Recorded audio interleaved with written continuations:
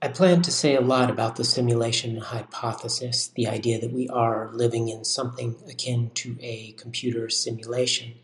But before diving into that, let's just assume for a moment that we aren't living in a simulated world, that we do, in fact, inhabit a real, tangible place, and then consider how much, nonetheless, we act like we are characters in a video game. We have our scripts, we have the things we do on a regular basis. When we interact with people, it's often with a limited set of phrases. If you go into a store or a Starbucks, when you order, you probably use almost the exact same phrase each time. And the person behind the counter responds with something very close to a precise script.